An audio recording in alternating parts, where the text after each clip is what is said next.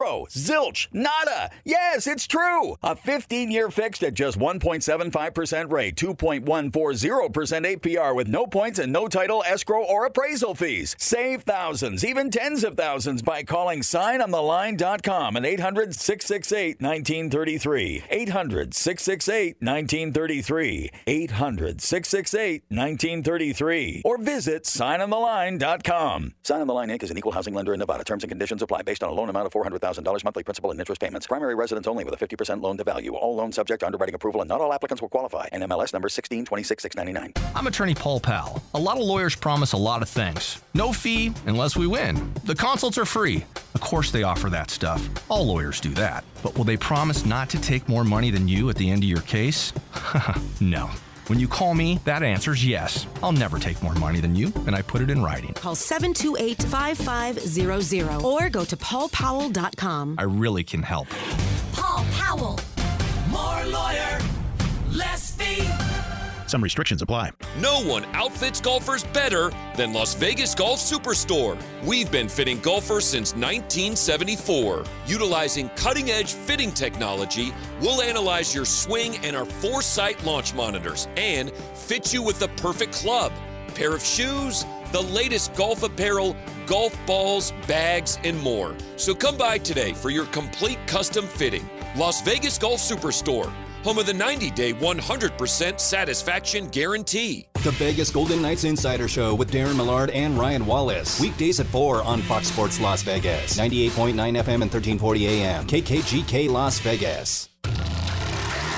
Inside Kempe, dishes in front. Another sliding catch saved by Fleury. This time to his right. Because 1 hour isn't enough. We welcome you back for hour number 2 of the Vegas Golden Knights Insider Show. Here's a left wing opportunity. Lozada sliding pad save. Robin Lehner. What a stop. From the Findlay Chevrolet Fox Sports Las Vegas studios and live at lvsportsnetwork.com with your hosts Darren Millard and Ryan Wallace.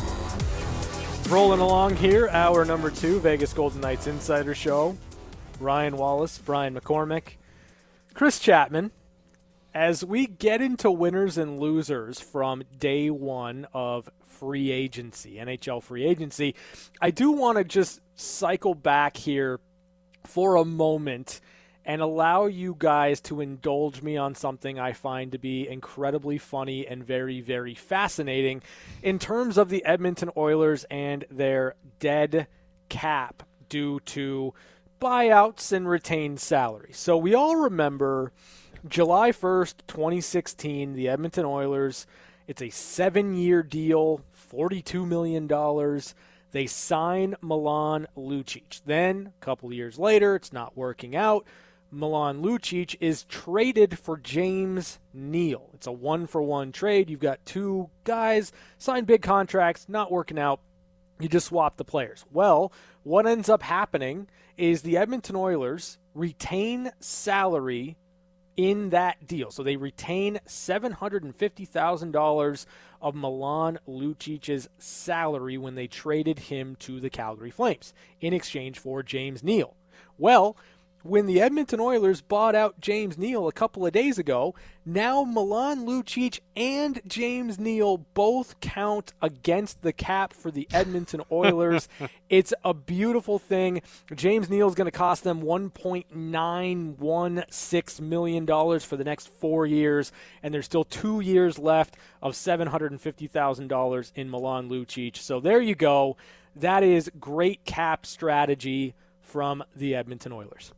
Maybe we should give Minnesota a bit of a break because we were all over them about the dead cap space of Parise and Suter and how are they going to be able to get anything done. Well, Edmonton has that dead cap situation, and they still gave $3.5 million to Cody Ceci while also paying Duncan Keith and Tyson Barrie. It's basically the cap is basically the salary cap is basically Mean Girls. The limit does not exist. It's fascinating to see what the Edmonton Oilers have done with their team. But as weird and strange as a ride as it's been for the Edmonton Oilers, they did not make my winner list, and they did not make my loser list. So there's that. At least they've got that going for them, which is probably a good thing. But let's get into it. Winners, losers, it's way too early to tell. We're never really going to know until maybe the end of next season or beyond just who did win the day yesterday when NHL free agency opened.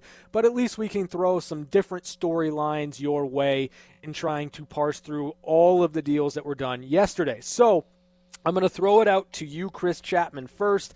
Give me your first winner of the day. Well, I think my first winner of the day, and it's funny because I think we kind of were unsure what this franchise was going to do following the expansion draft, because they kind of left us scratching our head, right? Like, why are they taking this guy? Why are they taking that guy? But, I mean, they signed Alexander Wenberg, which I think we all would agree is a signing that a lot of guys or a lot of teams would have liked to have made, but they get that done. Then maybe the shocker of the day, they sign Vezina Trophy finalist Philip Grubauer to a 6-year deal. And then they end the day by signing Jaden Schwartz from St. Louis. So I think you look at those 3 signings, and all of a sudden they instantly improved their team from a team we weren't really sure what their identity was to a team that all of a sudden has 2 really good goalies. The fact that they were willing to trade one of them back to the team that they drafted from in Vanacek to back to Washington. So they're set at the goaltender position. They have a center who we now think will get big minutes for them, and Schwartz is a pretty solid player as well. So I think in the course of a week, the Kraken went from a team where we're not really sure to a team like, you know what, these guys might be okay, especially in a very weak Pacific Division. So in terms of the Kraken, because I had them amongst my winners too, the way that I look at it, they get a center, they get a scorer, and they get a goalie. Now, I think that in terms of Grubauer, it makes sense with Driedger and Grubauer to kind of be that tandem.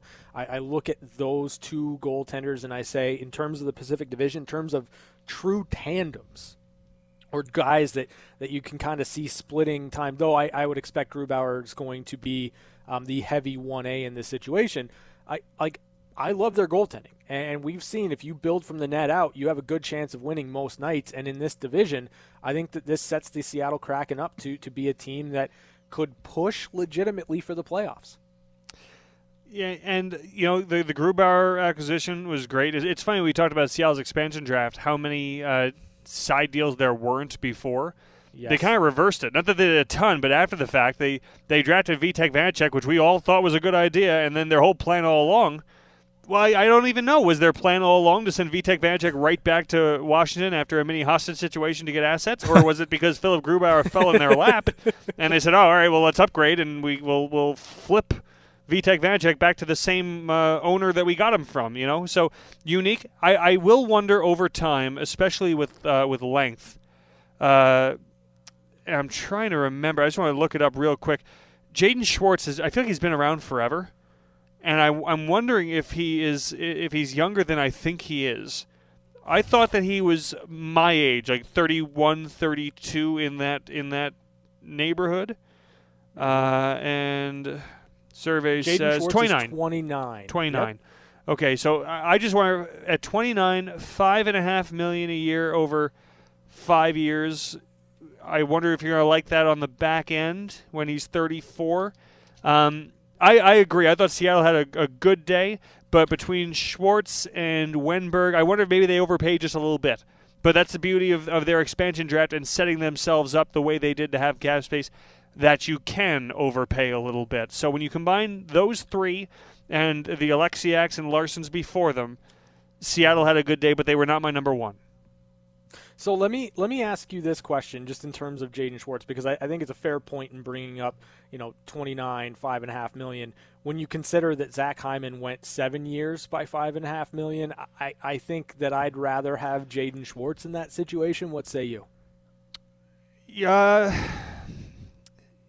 Yes, if I'm getting the peak Jaden Schwartz. And the reason I bring that up is that last year Jaden Schwartz was not very good. And 2 years ago he was fine. It's almost like we talk about the Riley Smith arc. Jaden Schwartz, go back the last 3 years. 8 goals last year, 22 the year before, 11 the year before that, 24 the year before that. It's a little seesawish, but he's always dependable. Last year was a year, and it's so hard to judge anybody on last year because it was so abnormal. But you're definitely, if you're Seattle, for the money you gave him and the length you gave it to him for, you're hoping that you're going to see a bounce back a little bit. And he's totally capable of that, but it makes me hold my breath just a little bit. Is Jaden Schwartz moving away from 25-goal potential Jaden Schwartz? I would just worry for the amount that they gave him. I'll say this, and obviously, nothing is a perfect science, but he did only play 40 games last year. So if you figure he plays 80 games this season, his numbers are 16 and 26. That looks a little bit more reasonable than 8 and 13. But I'm also going off memory, and this is my memory is, of course, going to be flawed. I feel like there were stretches of Jaden Schwartz frustration. I'm actually going to try to look up right now. I wonder how many of those points, too, are 2-goal games, 3-goal games. Is there a cluster of activity? Yeah, that's always a lot of possibility. Inactivity. And so to your point, like I think that you kind of hope that when you sign a player that's kind of been up and down, where he's had good years and then it's been followed up by not so good years and then a big rebound. I just kind of hope that it's something that when you sign him, it stabilizes a bit. And I think it's going to depend, obviously, on who Jaden Schwartz is playing with. But I like the player, and I like the fact that it's 2 years less than Zach Hyman with a little bit less wear and tear on the body. I don't know. I like the player, and I like the fit a little bit more for Schwartz in Seattle as opposed to Hyman in Edmonton. Though again, the fit alongside Connor McDavid is going to look good on really any player. So the Seattle Kraken, I had them on my list. They're not my number one winner. My number one winner in free agency is Dougie Hamilton. It's Dougie Hamilton because dude got paid. And I thought you were going to say because he's going to New Jersey. No. It's 7 years. It's $63 million. It's a $9 million average annual value. The structure of the contract is very much interesting. It's you got the 2025-26 season. Dougie's got a $10.55 million signing bonus. Like, that is a beautiful thing. I love to see it. Okay. In terms of Dougie Hamilton, I know that it's a knock on Dougie Hamilton that he's been with multiple different teams throughout his NHL career, but when I look at the way that he's played and the points that he's put up consistently between different teams, I have no doubt he's going to come in and be what the New Jersey Devils expect him to be, and that is an offensive-minded defenseman who's not the greatest in his own zone, but hey, he's going to score some goals, he's going to put up some points, and I like Dougie Hamilton at 7 years, $9 million. At the end, it's not going to be great. I don't really care. I just think he's a good player. It's a little reliant, too, on a bounce back. A little bit for PK Subban. Because right now you're paying $18 million to Dougie Hamilton and PK Subban, presuming PK Subban is there on the opening night roster. But you look at the back end, I think New Jersey and Fitzgerald did some good things. The Hamilton ad, it was probably the biggest fish out there on the free agent market. They landed him. If you get even a modicum of what PK Subban used to be, gravy. Damon Severson was probably one of the better defensemen on that roster, and you get him at half the value of the other two. But then the addition of Ryan Graves is sound. Ty Smith is going to be the best defenseman on that roster probably, and you're paying him pennies for the next 2 years. So it's a good back end. The Bernier edition is sneaky sound in adding a little bit of more competition in the blue paint. And it's a team that's been drafting high the last couple of years and can add some there as well. So good day for New Jersey. Great day for Dougie Hamilton. But I also wonder, it's a big swing for a New Jersey team that I thought was more than one Dougie Hamilton piece away, if that makes sense.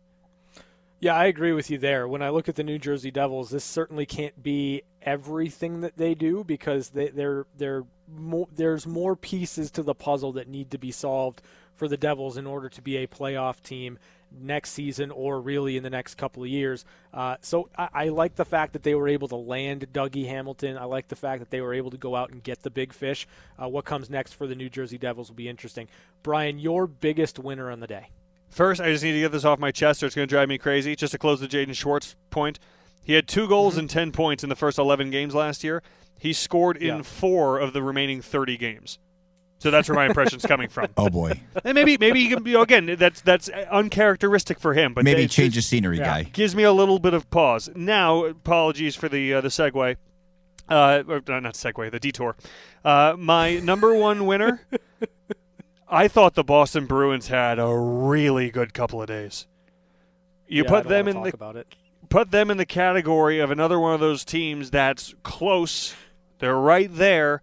What can they add to the mix to supplement? Mm-hmm. And gosh, is their bottom 6 and beyond better? Eric Haula, tremendous addition. Thomas Nosek, great bottom 6 addition. For both of those, we know well. Nick Foligno at 3.8 a year. That's a great add to your middle 6. Derek Forbert for defensive stability on the back end. More important than any of this, they keep Taylor Hall, and they do it for 4 years at $6 million each. You're paying slightly more for Taylor Hall than Zach Hyman is in Edmonton. So they got great additions. They kept Brandon Carlo, who they thought they were going to have to trade away last deadline to add pieces. So you're keeping Hall, you're keeping Carlo, you're keeping Riley, while you're adding Nosek, Haula, Foligno, and perhaps most importantly, when you're losing Tuukka Rask, if not permanently, then for medical procedures for all of next season, this is going to be the one question mark. We'll see if they hit it right, but they got Linus Ullmark, a 4-year deal, a good number, who is going to be, after he's played well in Buffalo, he's got a better team in front of him, and he's coming into that time where it should be kind of prime time blossoming for a goaltender of his caliber, and you'll be able to pair him probably, I guess, with for cost reasons, Jeremy Swayman, who gave us a really, really fascinating taste last year, and we'll see if that's real. Again, I don't know if that's the combo they'll go with, but Ullmark is in the mix as a signing, and that'll be the one area of where it's going to be, okay, let's hope we bet on the right people because this part of our game is unproven. But everywhere else, they are stacked, they added, they're still under the cap, although they probably like a little bit more breathing room. And if you look at their ledger, after this year, next year, an unrestricted free agent is Patrice Bergeron. He'll be back. They'll do whatever they have to bring him back. And they're going to have a restricted free agency conversation to have with Charlie McAvoy. Everybody else is on the books for at least 2 years. So they are stacked. They added smartly. They added cost-effectively. And they're going for it this year, of course, but they got a bit of a window here now to do some work. Yeah, I think that's kind of the key for me when it comes to the Boston Bruins, and it's a long-standing bit on this show that I've been waiting for the window to close on the Boston Bruins, and this free agency situation for Boston has essentially kept the window open. And I think that you look at it, you look at the moves they made, the Nosek signing, the Haula signing, that all is really, really good work by Don Sweeney. But then, I'm an Ullmark guy. I think that when you when you're good, when you are a bright spot on a team that is as bad as the Buffalo Sabres have been, I think that within a little bit more structure, you're probably going to be a little bit better. Now, obviously, it might take a little bit of time for Ullmark to get used to playing in front of a team that actually does, defend. So I don't know. It'll be interesting to see. But I think that the Boston Bruins have really kind of, I don't want to say reloaded, but they've certainly put themselves into a position where I believe they are a really, really elite team, and they're getting another crack at a Stanley Cup. And I think that the moves made yesterday were really smart decisions made by the Boston Bruins. No, I want to just add this about Ullmark, because I think it's a sneaky good signing by the Bruins. In fact, he was a guy that I wouldn't have minded Vegas signing to be their backup. But the last 3 seasons in Buffalo, we know how bad the Sabres have been. This is just regulation, not including overtime losses. But in regulation, somehow, some way, the Buffalo Sabres have won more games than they have lost when Ullmark has started. In fact, 15-14, 17-14, 9-6. So, I mean, maybe this is a guy with a little bit of a team in front of him is actually a pretty good goalie. I mean, his numbers aren't bad. Numbers are good. It's sneaky. It's a sneaky good signing, and I think it's one of those where a lot of teams around the league are going to say, "Damn it, How did we miss the boat on this guy? I'll tell you what else, too. Again, you're adding Foligno to play. You have Haula and Nosek for depth. This makes the forward group pretty crowded. And you talk about the window being open. It's open for who's on the roster, but again, it wouldn't be shocking if there were some moves to open up a little bit more cap space for them. Of course, this is spitballing, but they now kind of have the capital, if they wanted to trade from a position of strength. So, for example, with another year left on his deal at 3.6 or whatnot, I don't know, if you wanted to shop Jake DeBrusk, like, you could probably get some pretty good offers for him. So, it's not just now. They've also given themselves to trade desirable pieces that they don't necessarily need. I threw DeBrusk out there. There's a couple of candidates. And get draft picks to extend that window even more so. Like, they're really... They're elbows deep in riches right now in Boston, and they've done it in such a way that they haven't hamstrung themselves at all in the near future. I like the Boston Bruins. I like what they were able to do. It's going to pain me so much next season to talk about the Bruins as a team that I think is going to do some work in the NHL in the Eastern Conference. But I do have one more winner for draft or for free agency day number 1, and that is hockey fans. And I'm going to say hockey fans as an overarching theme here because I'm going Alex Ovechkin. I'm going 5 years, $9.5 million for Alex Ovechkin to play until he's 40 and chase down Wayne Gretzky's goal-scoring record. I don't know if he's going to do it. But I'm telling you right now, the next 5 years, Alex Ovechkin has been all career must-see TV as he gets closer and closer and closer and closer to Wayne Gretzky's record. It is going to be absolutely fantastic for hockey. It's going to be great for hockey on ESPN, great for hockey on Turner Sports. It is going to be great for the game. It is going to be great for fans. And I know how bad $9.5 million to a 40-year-old Alex Ovechkin is going to be for the Washington Capitals organization, but I don't care. It doesn't matter. He's chasing down greatness, and that's going to be awesome to watch. And I think there's an element of this, too, just when you look at the Capitals. They're in a win-now window, too, but they're going to have a lot of money locked up for Nicholas Backstrom, a lot for Evgeny Kuznetsov. I just wonder, 5 years from now, are they still contending like they are now? My gut says probably not. John Carlson, $8 million, they're going to have books that are going to look a lot like the Chicago Blackhawks books looked a couple years ago. And I just wonder if the team has to go through a bit of a rebuilding phase, if you have to move on from others, Alex Ovechkin and his chase for Gretzky's record has the potential to be your seat filler in the latter years of that deal. So if they're still good, then they're good and they're competing. That they can certainly manage to make that happen. But I think there's a part of the Capitals too is like give them whatever we want, because if we're a 200 winning percentage team in 2025-26, people are going to be in the building because it'll be Alex Ovechkin. I think there's certainly marketing clout behind the term and the dollar figure as well to make sure that Alex Ovechkin is wearing a Capitals jersey when he reaches that finish line. Yeah, that's my take on it too. Like, I look at the Washington Capitals, I kind of look at their roster and what's already committed to players over the course of the next 3 to 5 years. I don't expect the Capitals in the last 2 years of Alex Ovechkin's contract to be Stanley Cup contenders. I expect them to be, quite frankly, not very good.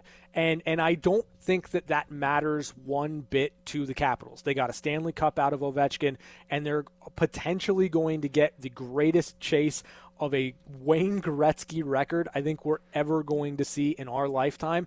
For that, you pay a premium, and for me, it just makes sense. And I love the fact that it wasn't a one-year deal that Ovechkin signed. I love the fact that it wasn't a 3-year deal. This is a deal that I think he looks at and says, if I'm going to do this, it's going to be within the next 5 years, and he's announcing that he is going right for that record. This was calculated. It was, okay, take the number of goals you need left, divide it by 30 a year. What does that get us? 5. All right, that's the deal. Done. And again, like you said, they got a ring out of it.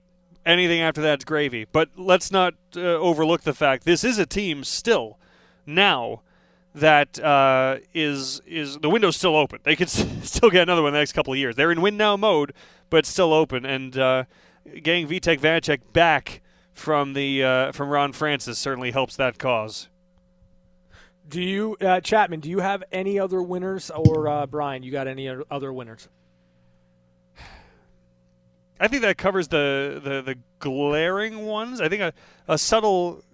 They've announced no moves whatsoever, but if you're the Islanders in the position they were in, and you can add Zach Parise while retaining Kyle Palmieri and possibly Casey Cizikas, I think they did exactly what they needed to do.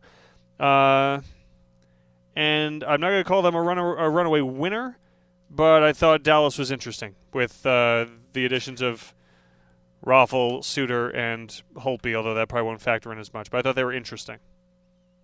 Yeah, I thought Dallas was interesting too. I wonder what their plan is with the 75 goalies that they have. But beyond that, I do find the Dallas Stars interesting. Chapman, anything? You got anything? I think, it's going to sound funny, but I think the Tampa Bay Lightning are kind of a winner as well.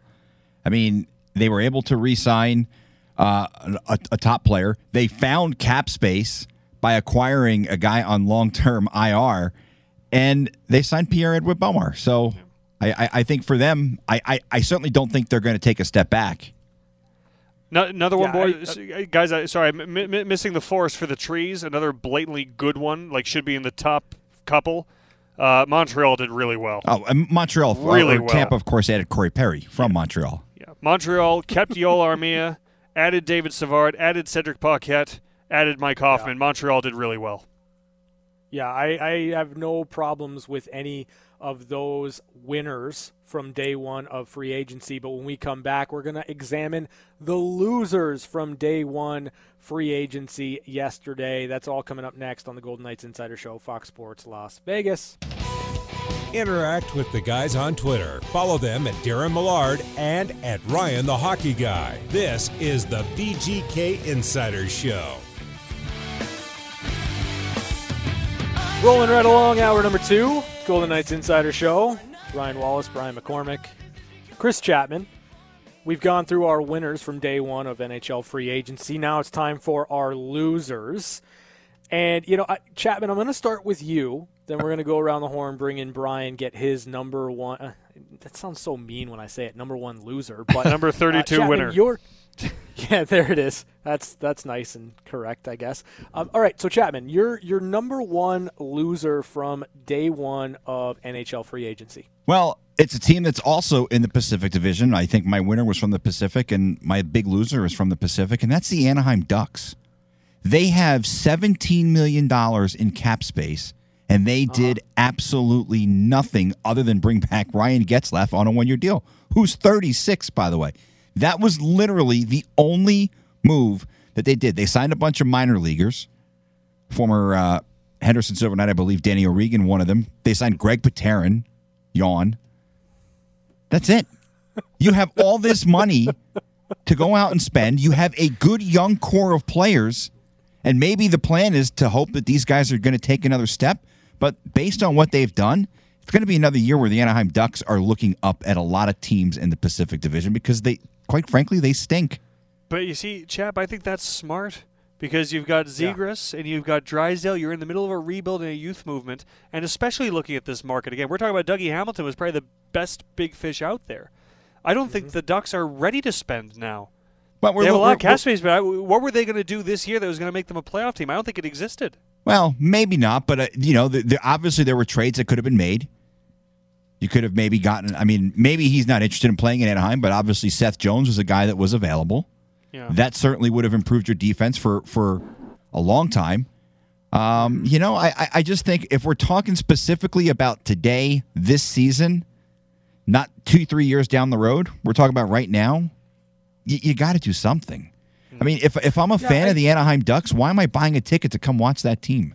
To see Trevor Zegras and Jamie Drysdale. But I can come see them in a couple years when they're good. Okay, but Chapman, the point is that you don't want to go out and spend a ton of money in free agency and then take minutes away from Zegras, take minutes away from Drysdale, because those two guys you're hoping become the cornerstone pieces you expect them to be, and then in 2 or 3 years, when they are exactly what you expected them to be when you drafted them and you're looking at what their trajectory is in terms of their development, then you supplement with your big free agency day. Like, I don't look at the Anaheim Ducks doing nothing as necessarily a bad thing. I think Ryan Getzlaf, he's kind of that heart and soul guy. He's been around forever. He's probably going to retire as a Duck. It's not the worst thing in the world to have your captain, a guy that has won a Stanley Cup, especially young, be around to mentor Zegras, to mentor those younger players. And then once it becomes Trevor Zegras and Jamie Drysdale's team, then you go out and make a splash in free agency.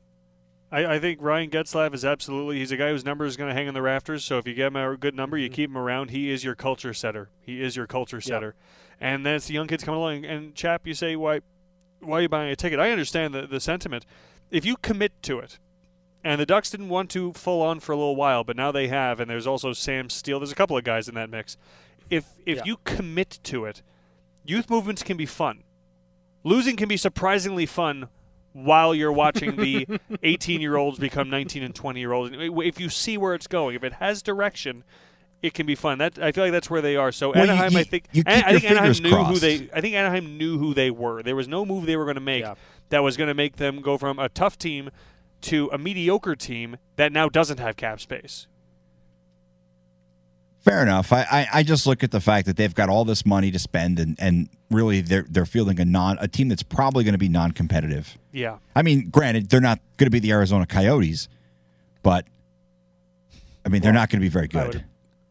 Okay, but I don't think it's in the plans for them to be very good. Like I think there's kind of a part of this rebuild for Anaheim that you have to really commit to it, and I think that right now, because the kids are arriving, you give them a year to figure out the NHL, to figure out what they're going to be, and then you start looking ahead toward the future. Now, you can make the argument that you're wasting the best years of John Gibson's career, and you're absolutely right, you are, but the fact of the matter is, I think that staying the course and not really doing much of anything is probably the best situation right now for the Anaheim Ducks. Brian, your number one or biggest loser?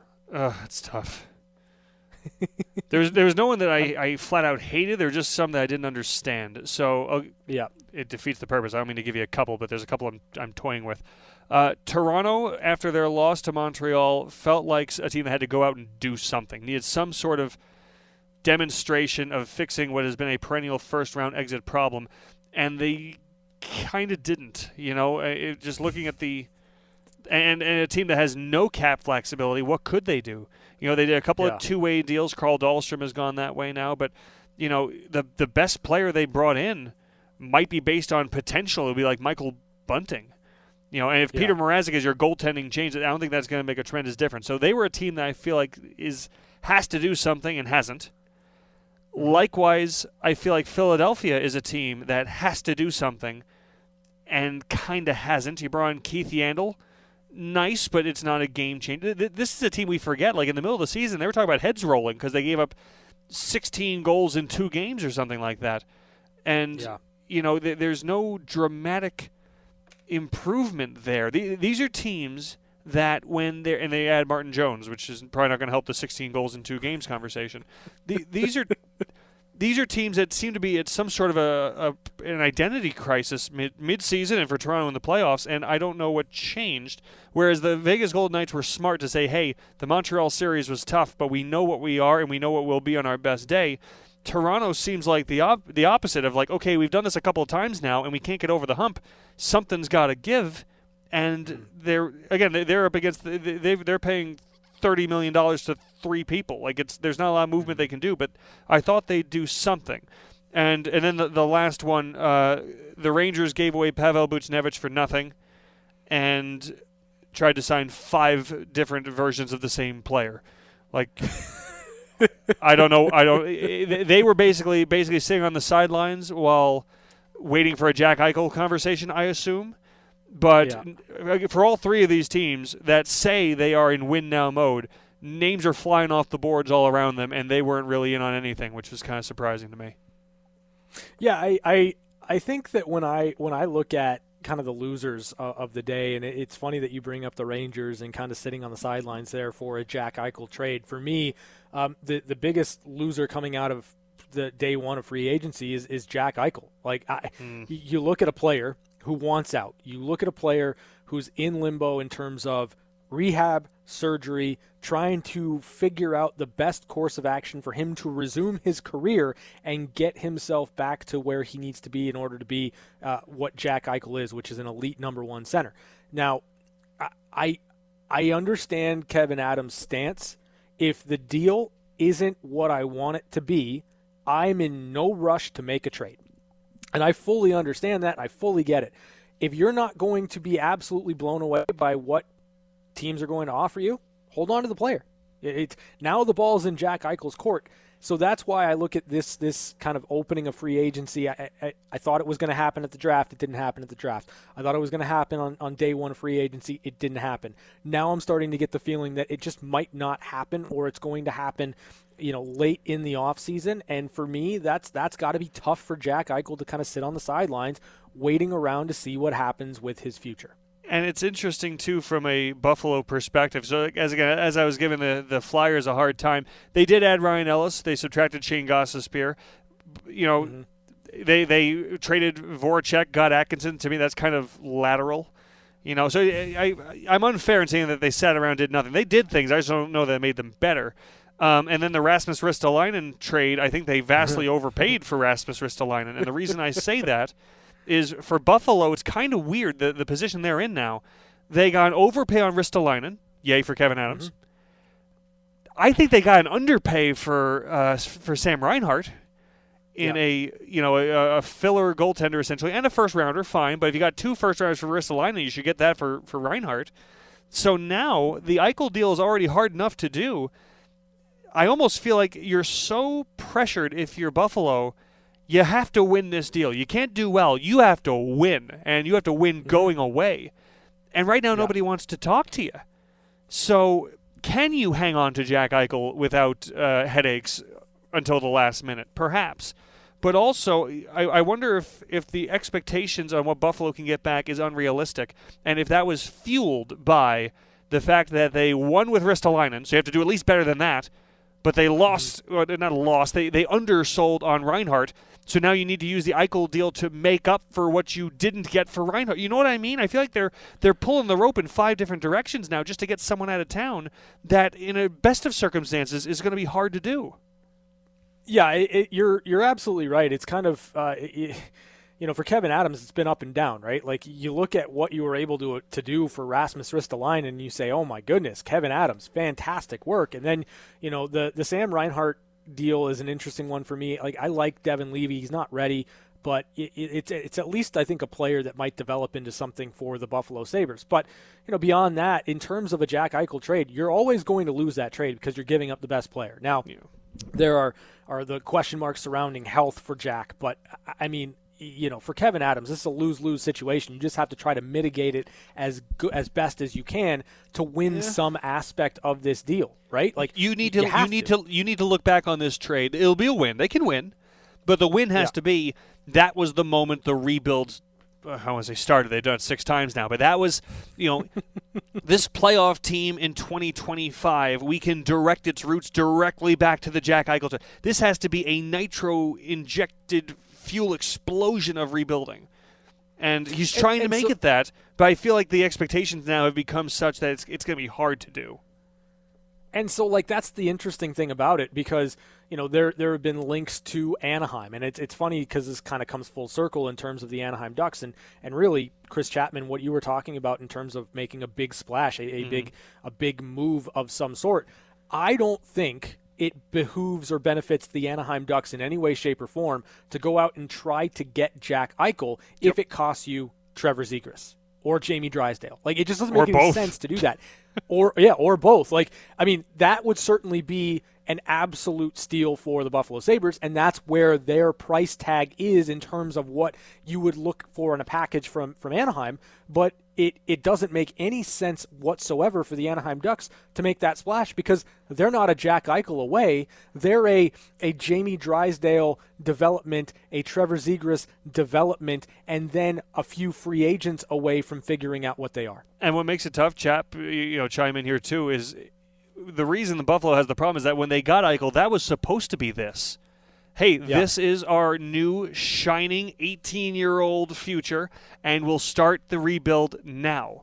And they did it so unsuccessfully that it's not just about getting as many prospects as you can. That's certainly part of it.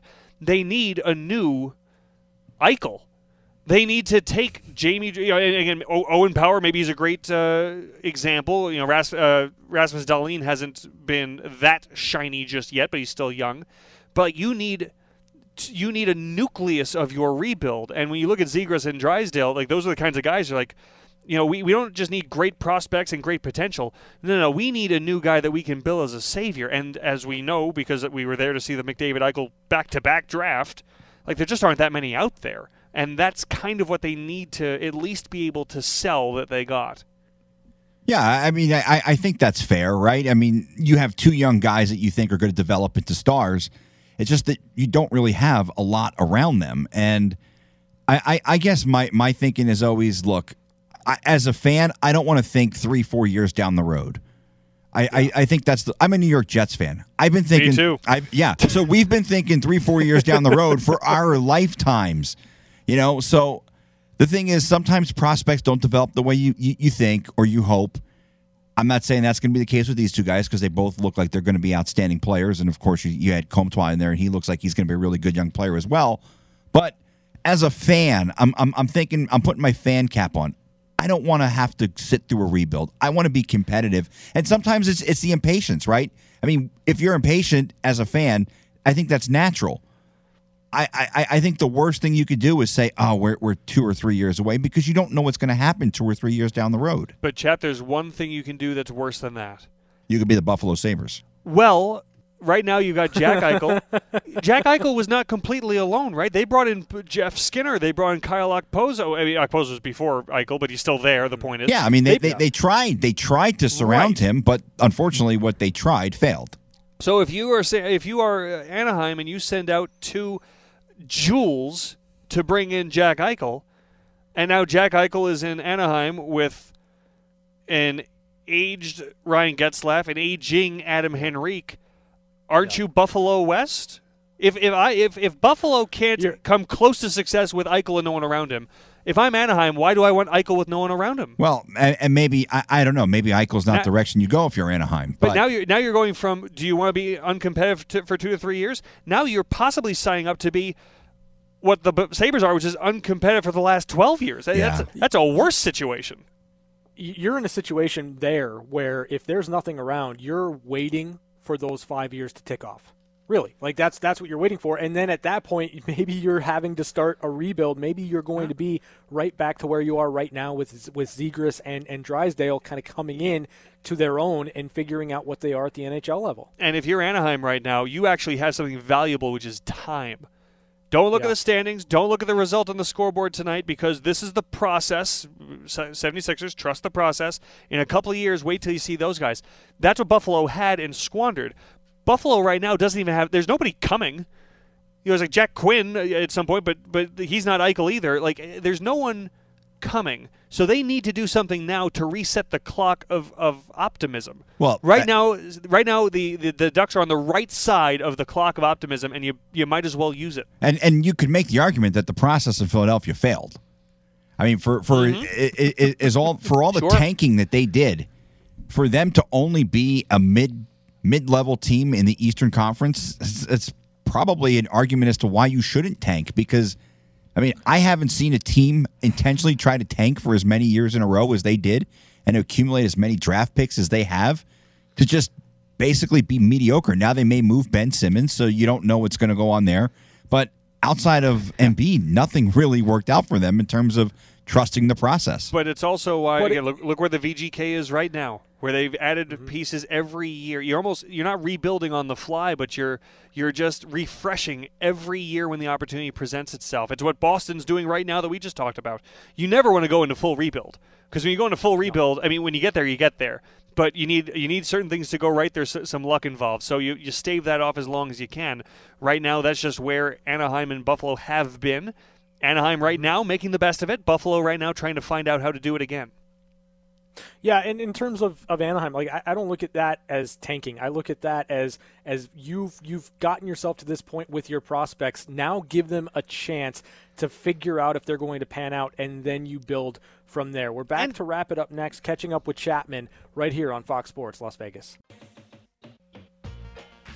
Wrapping it up here on a Thursday. One more show left. That's tomorrow, and then we will have a bit of a hiatus for the month of August. Brian McCormick, thank you for joining us today. Always appreciate when you stop by. Right now, it's a very quick and abbreviated catching up with Chapman. Yeah, I just want to say I have the Olympics on both TVs in this studio, and watching the gymnastics, I still am amazed at how unbelievably ridiculous some of the things that these gymnasts do, the amounts of twists and flips, and I know there's no way, even when I was in shape, I could have done any of it, so it absolutely fascinates me just how athletic these girls are. Well, the guys, too. Well, there you go. Brian, thank you. We appreciate you, buddy. Thanks for having me. Enjoy the time off next month. Oh, we will. We will indeed. One more show. We'll be back with you tomorrow right here on Fox Sports Las Vegas.